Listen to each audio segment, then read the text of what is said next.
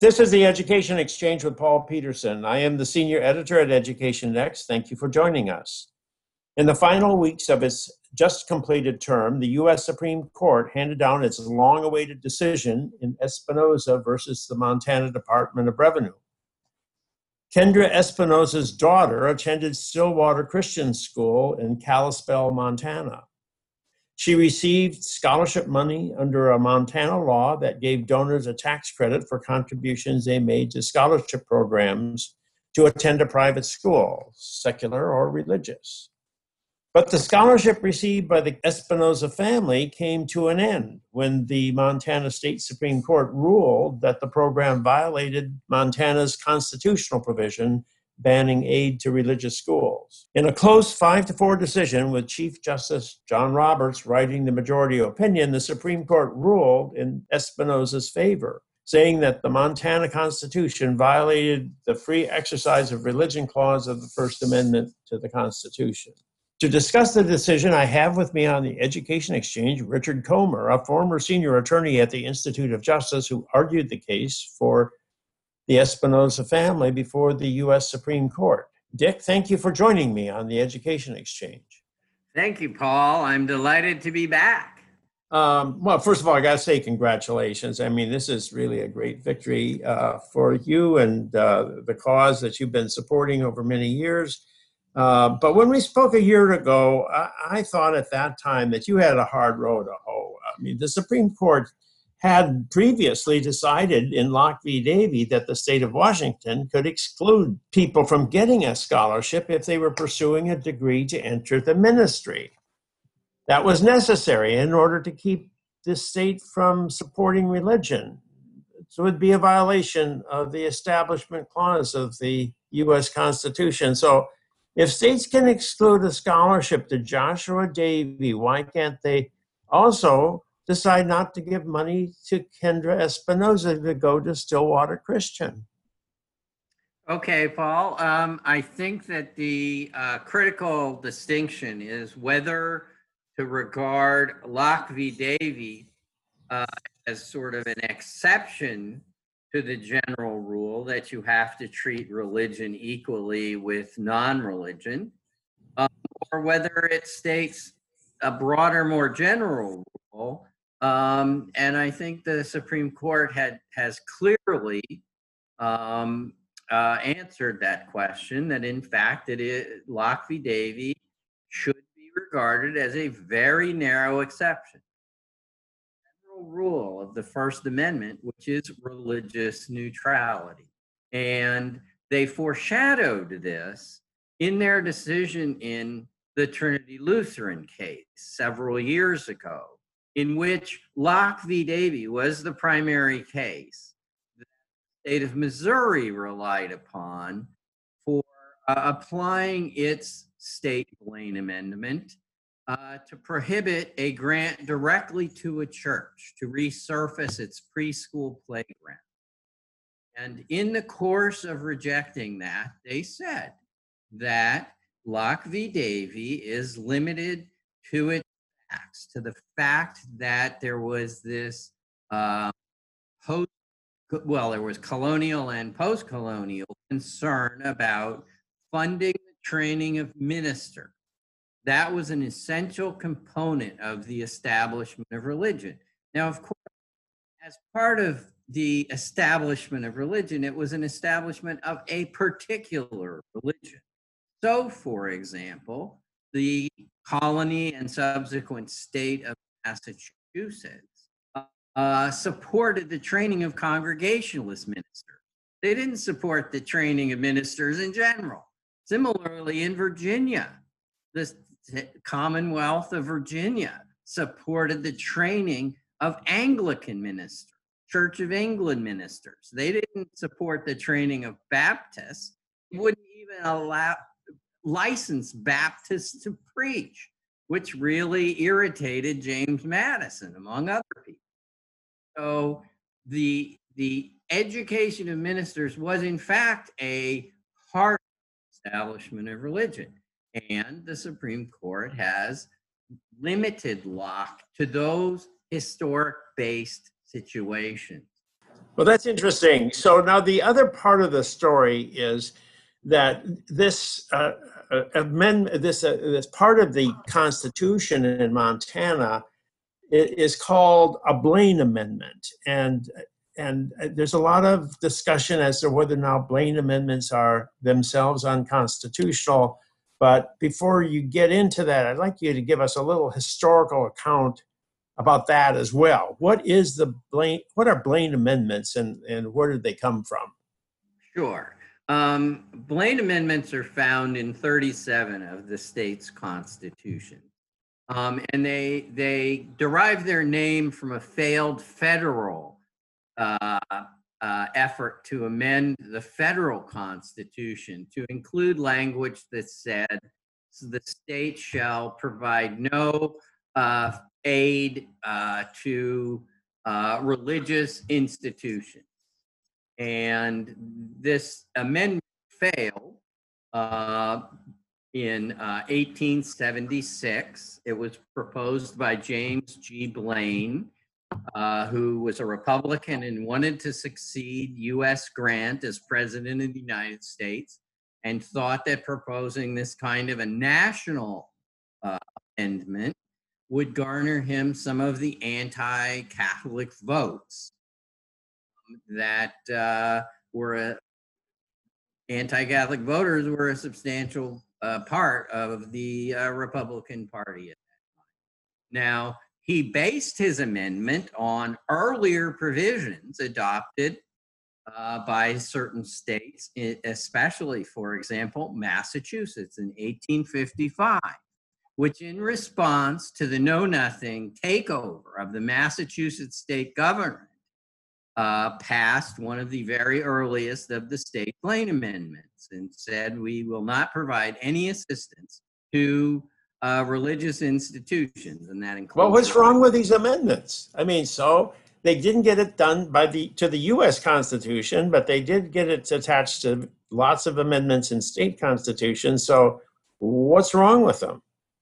Well, up until the incorporation of the federal First Amendment, there was no federal violation from the state Blaine amendments. They discriminated against religion vis-a-vis and religious people vis-a-vis secular institutions.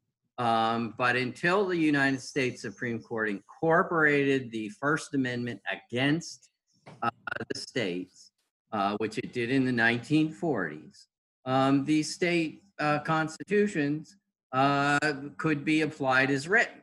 And what the Espinoza case has said is that you cannot interpret and apply those 37 state constitutions the way you could before incorporation, because the Supremacy Clause says that the federal Constitution's free exercise clause limits the Blaine amendments and prohibits discrimination against religion versus secularism in state grant programs. Well, wasn't there a lot of talk about the amendment being tainted by anti-Catholicism that was rampant in the 19th century, and that it was really the conditions under which it was passed that was critical to the decision that really this is discriminating against a religious group?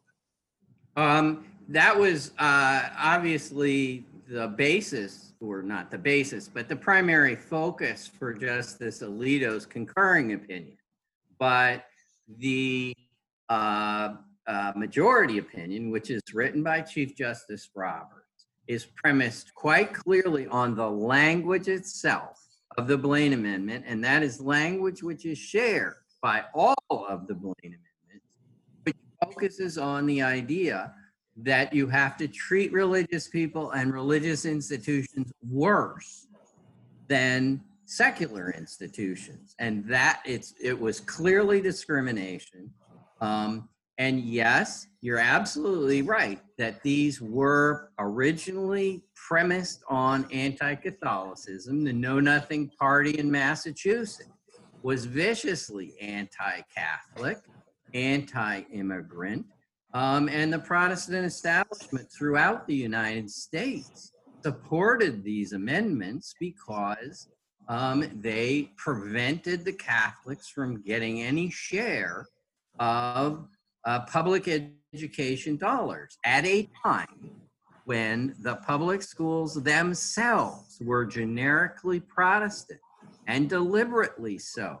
As you know, Horace Mann and the people who started the public education system in Massachusetts, and on which all of the other public education systems in the states were modeled, deliberately wanted the public schools to be religious, but they were supposed to be generically Protestant.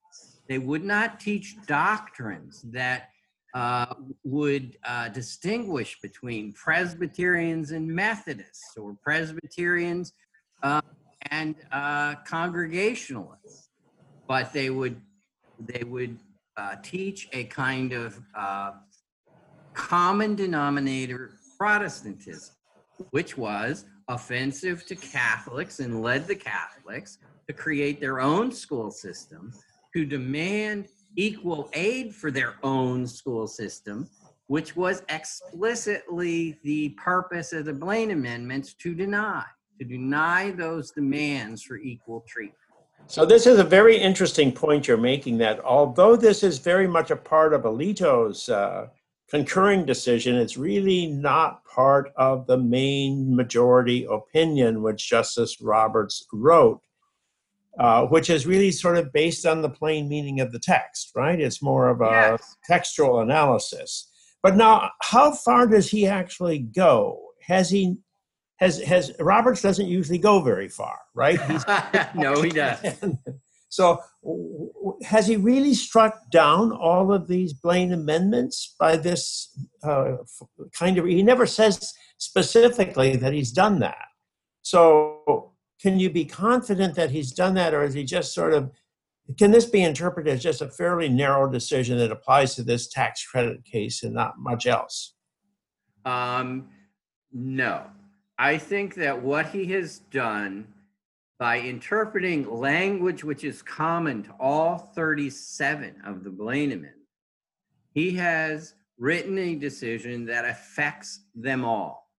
Now, many state Supreme Courts had already interpreted their Blaine language in such a way that it did not apply to school choice programs, because school choice programs provide the assistance to the families, in this case, to Kendra Espinoza, to enable her to send her two daughters to a private school. In her case, she chose a religious private school, and that was the problem.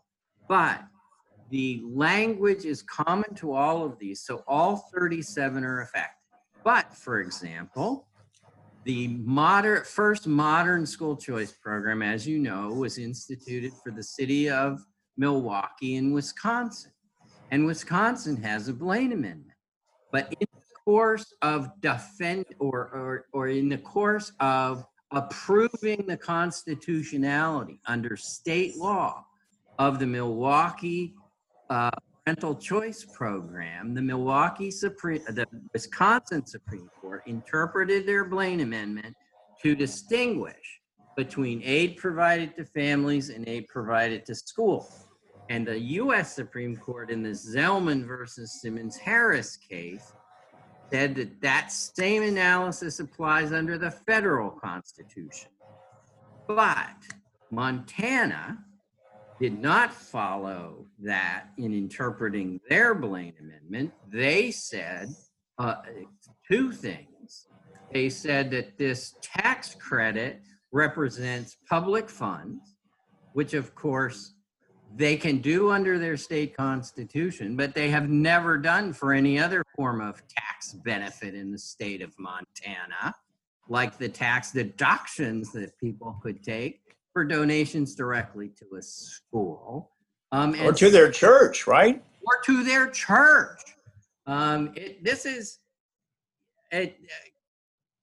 School choice cases bring out the worst in some state Supreme Court justices, I have to say, because they just ignore the implication for other forms of tax benefits in their states.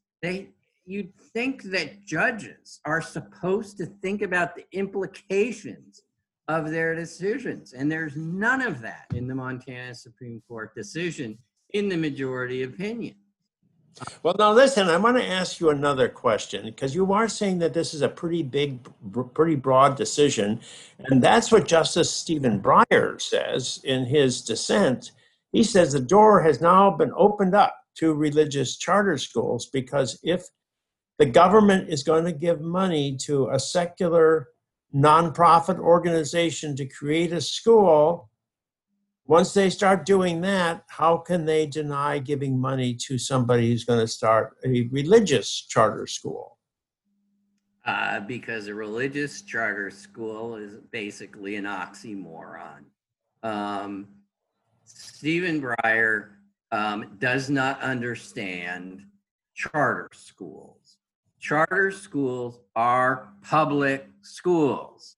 They are subject to public control. They are government schools. And just as the Supreme Court has said, since the 1960s, in its school prayer and Bible reading cases from 1963 and 1964, public schools may not teach religion from a religious perspective. I mean, they can teach comparative religion, they can teach about religion, but they cannot teach religion the way a religious school does. Well, those decisions continue to apply to all public schools, whether those public schools are managed by a school board or by a board of directors. Those are public schools. And much as people who like charter schools wish we could have a broader variety of charter schools, as long as charter schools are public schools, government schools, they cannot teach religion. So that's, I think, a misunderstanding, a nonsensical fear on his part. Now, listen, Dick, you argued this case before the Supreme Court last January 22nd. Seems like a long time ago, given all that's happened. It sure does. It must have been intimidating to stand before 9 justices in black robes sitting on a high bench looking down at you inside a marble palace. So what was it like, and what was the toughest question a justice asked of you that day?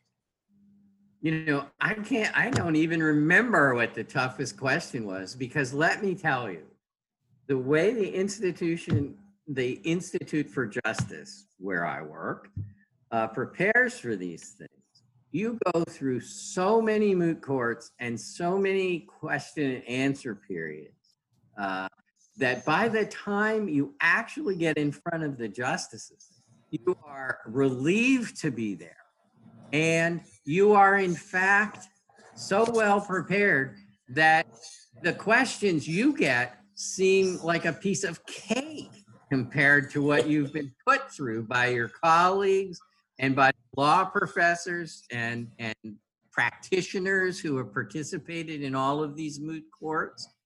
Those moot courts were far harder than experiencing it at the Supreme Court. Now, I have to admit, I didn't really appreciate, because this was the only U.S. Supreme Court argument I ever made, how close you are to the justices. You know, they're on this raised dais with, behind this bench. But I felt like I was no more than 7 feet from Chief Justice Roberts in the middle. And the rest of them are only marginally farther away. It's very close. And what you seek to achieve is sort of a conversation. But as you can tell, I speak very slowly. And the hardest thing, it wasn't the hardest question, but the hardest thing for me was do not start answering questions from, say, Justice Kagan or Justice Sotomayor, who were asking their questions so slowly that my time was running. That the sands of time are running on you. I had 20 minutes because I was sharing with the Deputy Solicitor General, and he had 10. And so your time is like rushing by as you're waiting for them to get these questions out. Thank God I didn't get questions from Justice Breyer, because he's even worse in terms of how long it takes him to get out his questions. And they tend to be also sort of confusing, as happened to Deputy Solicitor General Wall. He got a question about charter schools and, private schools from Breyer that, ate up half of his time. I swear it took half of his time just to clarify the question so that it could be answered. And all it took was the answer took 30 seconds. So that was the hardest part about the decision. That, and I guess, it was apparent to me that Justice Kagan and Justice Ginsburg were buying this cockamamie argument that was being made by our opponents, which was that there was no discrimination anymore because Montana Supreme Court had invalidated the whole program. Blaine Amendment. And you'll see in that's dealt with very simply. Yeah, no, I saw Ginsburg Wright said in her opinion, she says there's no issue here because the whole thing was thrown out and secular schools aren't getting the money either. So this money is not going to anybody. So how can this be a discrimination against religion in particular? Exactly. That was what, she was trying to get me to accept that idea, and we rejected it in the same way that Chief Justice Roberts rejects it in his opinion. He says the only reason they got rid of the program was because it included the religious schools, and they applied their state Blaine Amendment to say religious schools can't participate. And saying religious schools can't participate violates the free exercise clause. So you've got this violation that directly leads to the invalidation of the program. And the reading that Justice Ginsburg gives to the decision below is simply wrong.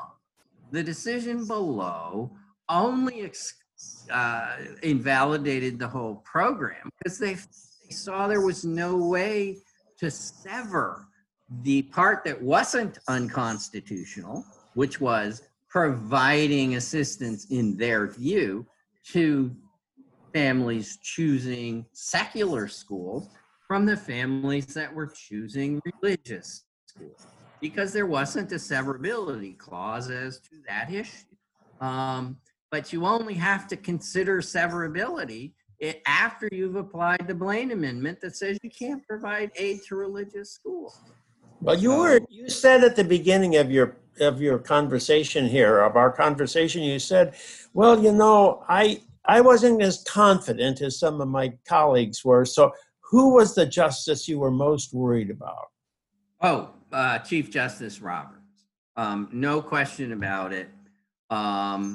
From past decisions, including a case like Mitchell versus Helms, which is the most a precursor to the Trinity Lutheran decision of a couple of years ago.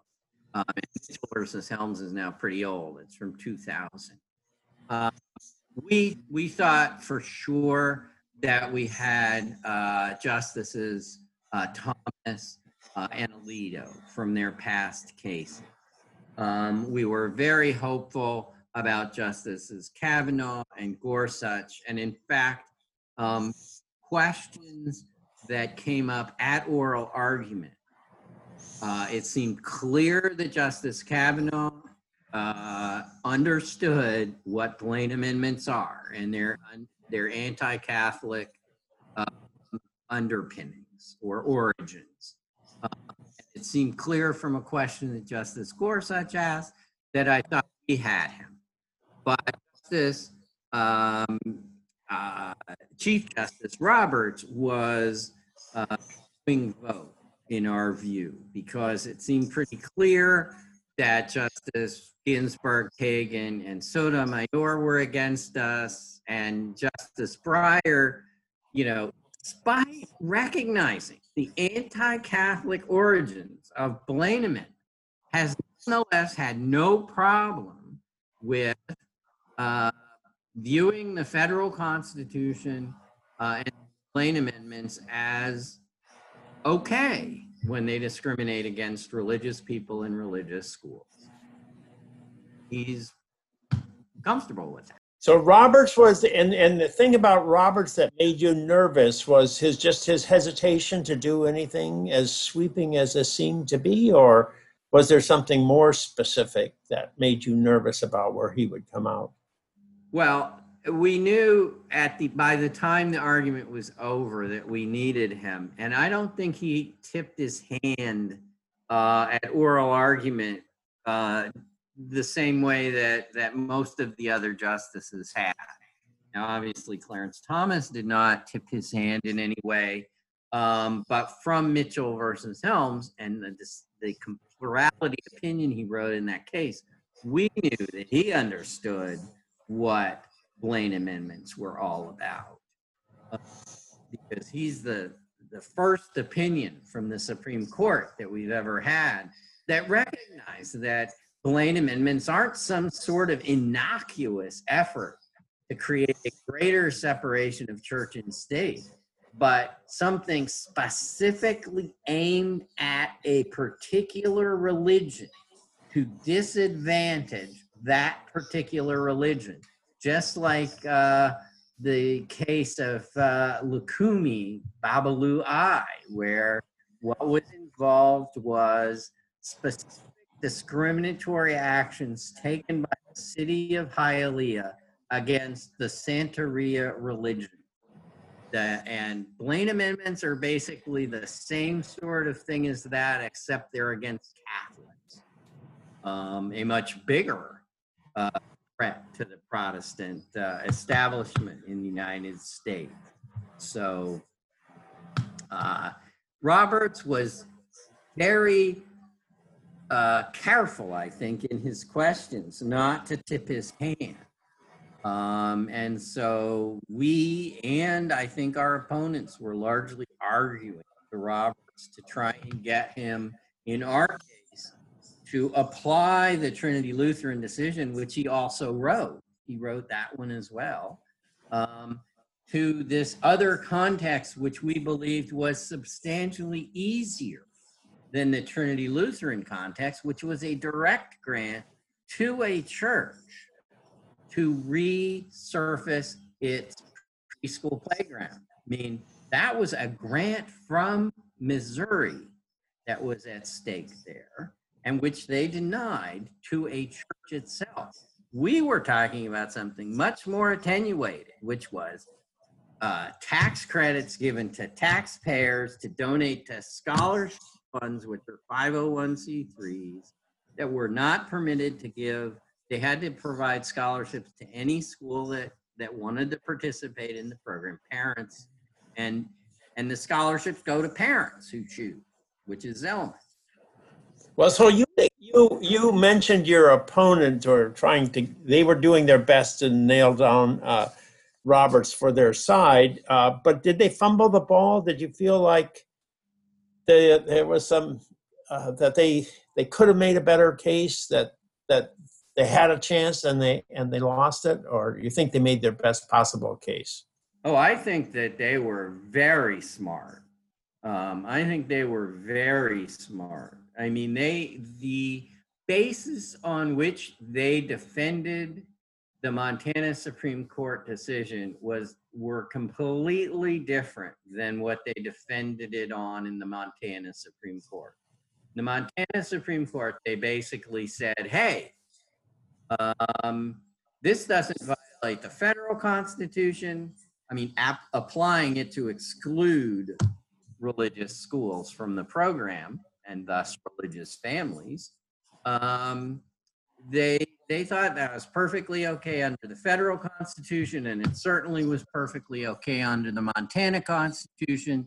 And if there was any problem, it fell into play in the joints idea that comes out of the Locke v. Davey decision. Now, they obviously argued Locke at the U.S. Supreme Court, but mostly what they tried to say was these procedural issues, which was, this isn't a good vehicle for you all to address this question because, look, they invalidated the whole program. So there's no discrimination. There'd be discrimination if you only excluded. So they took the Ginsburg position, more or less, or she takes their position. Yes, she took their position, one of their positions. Yes, absolutely.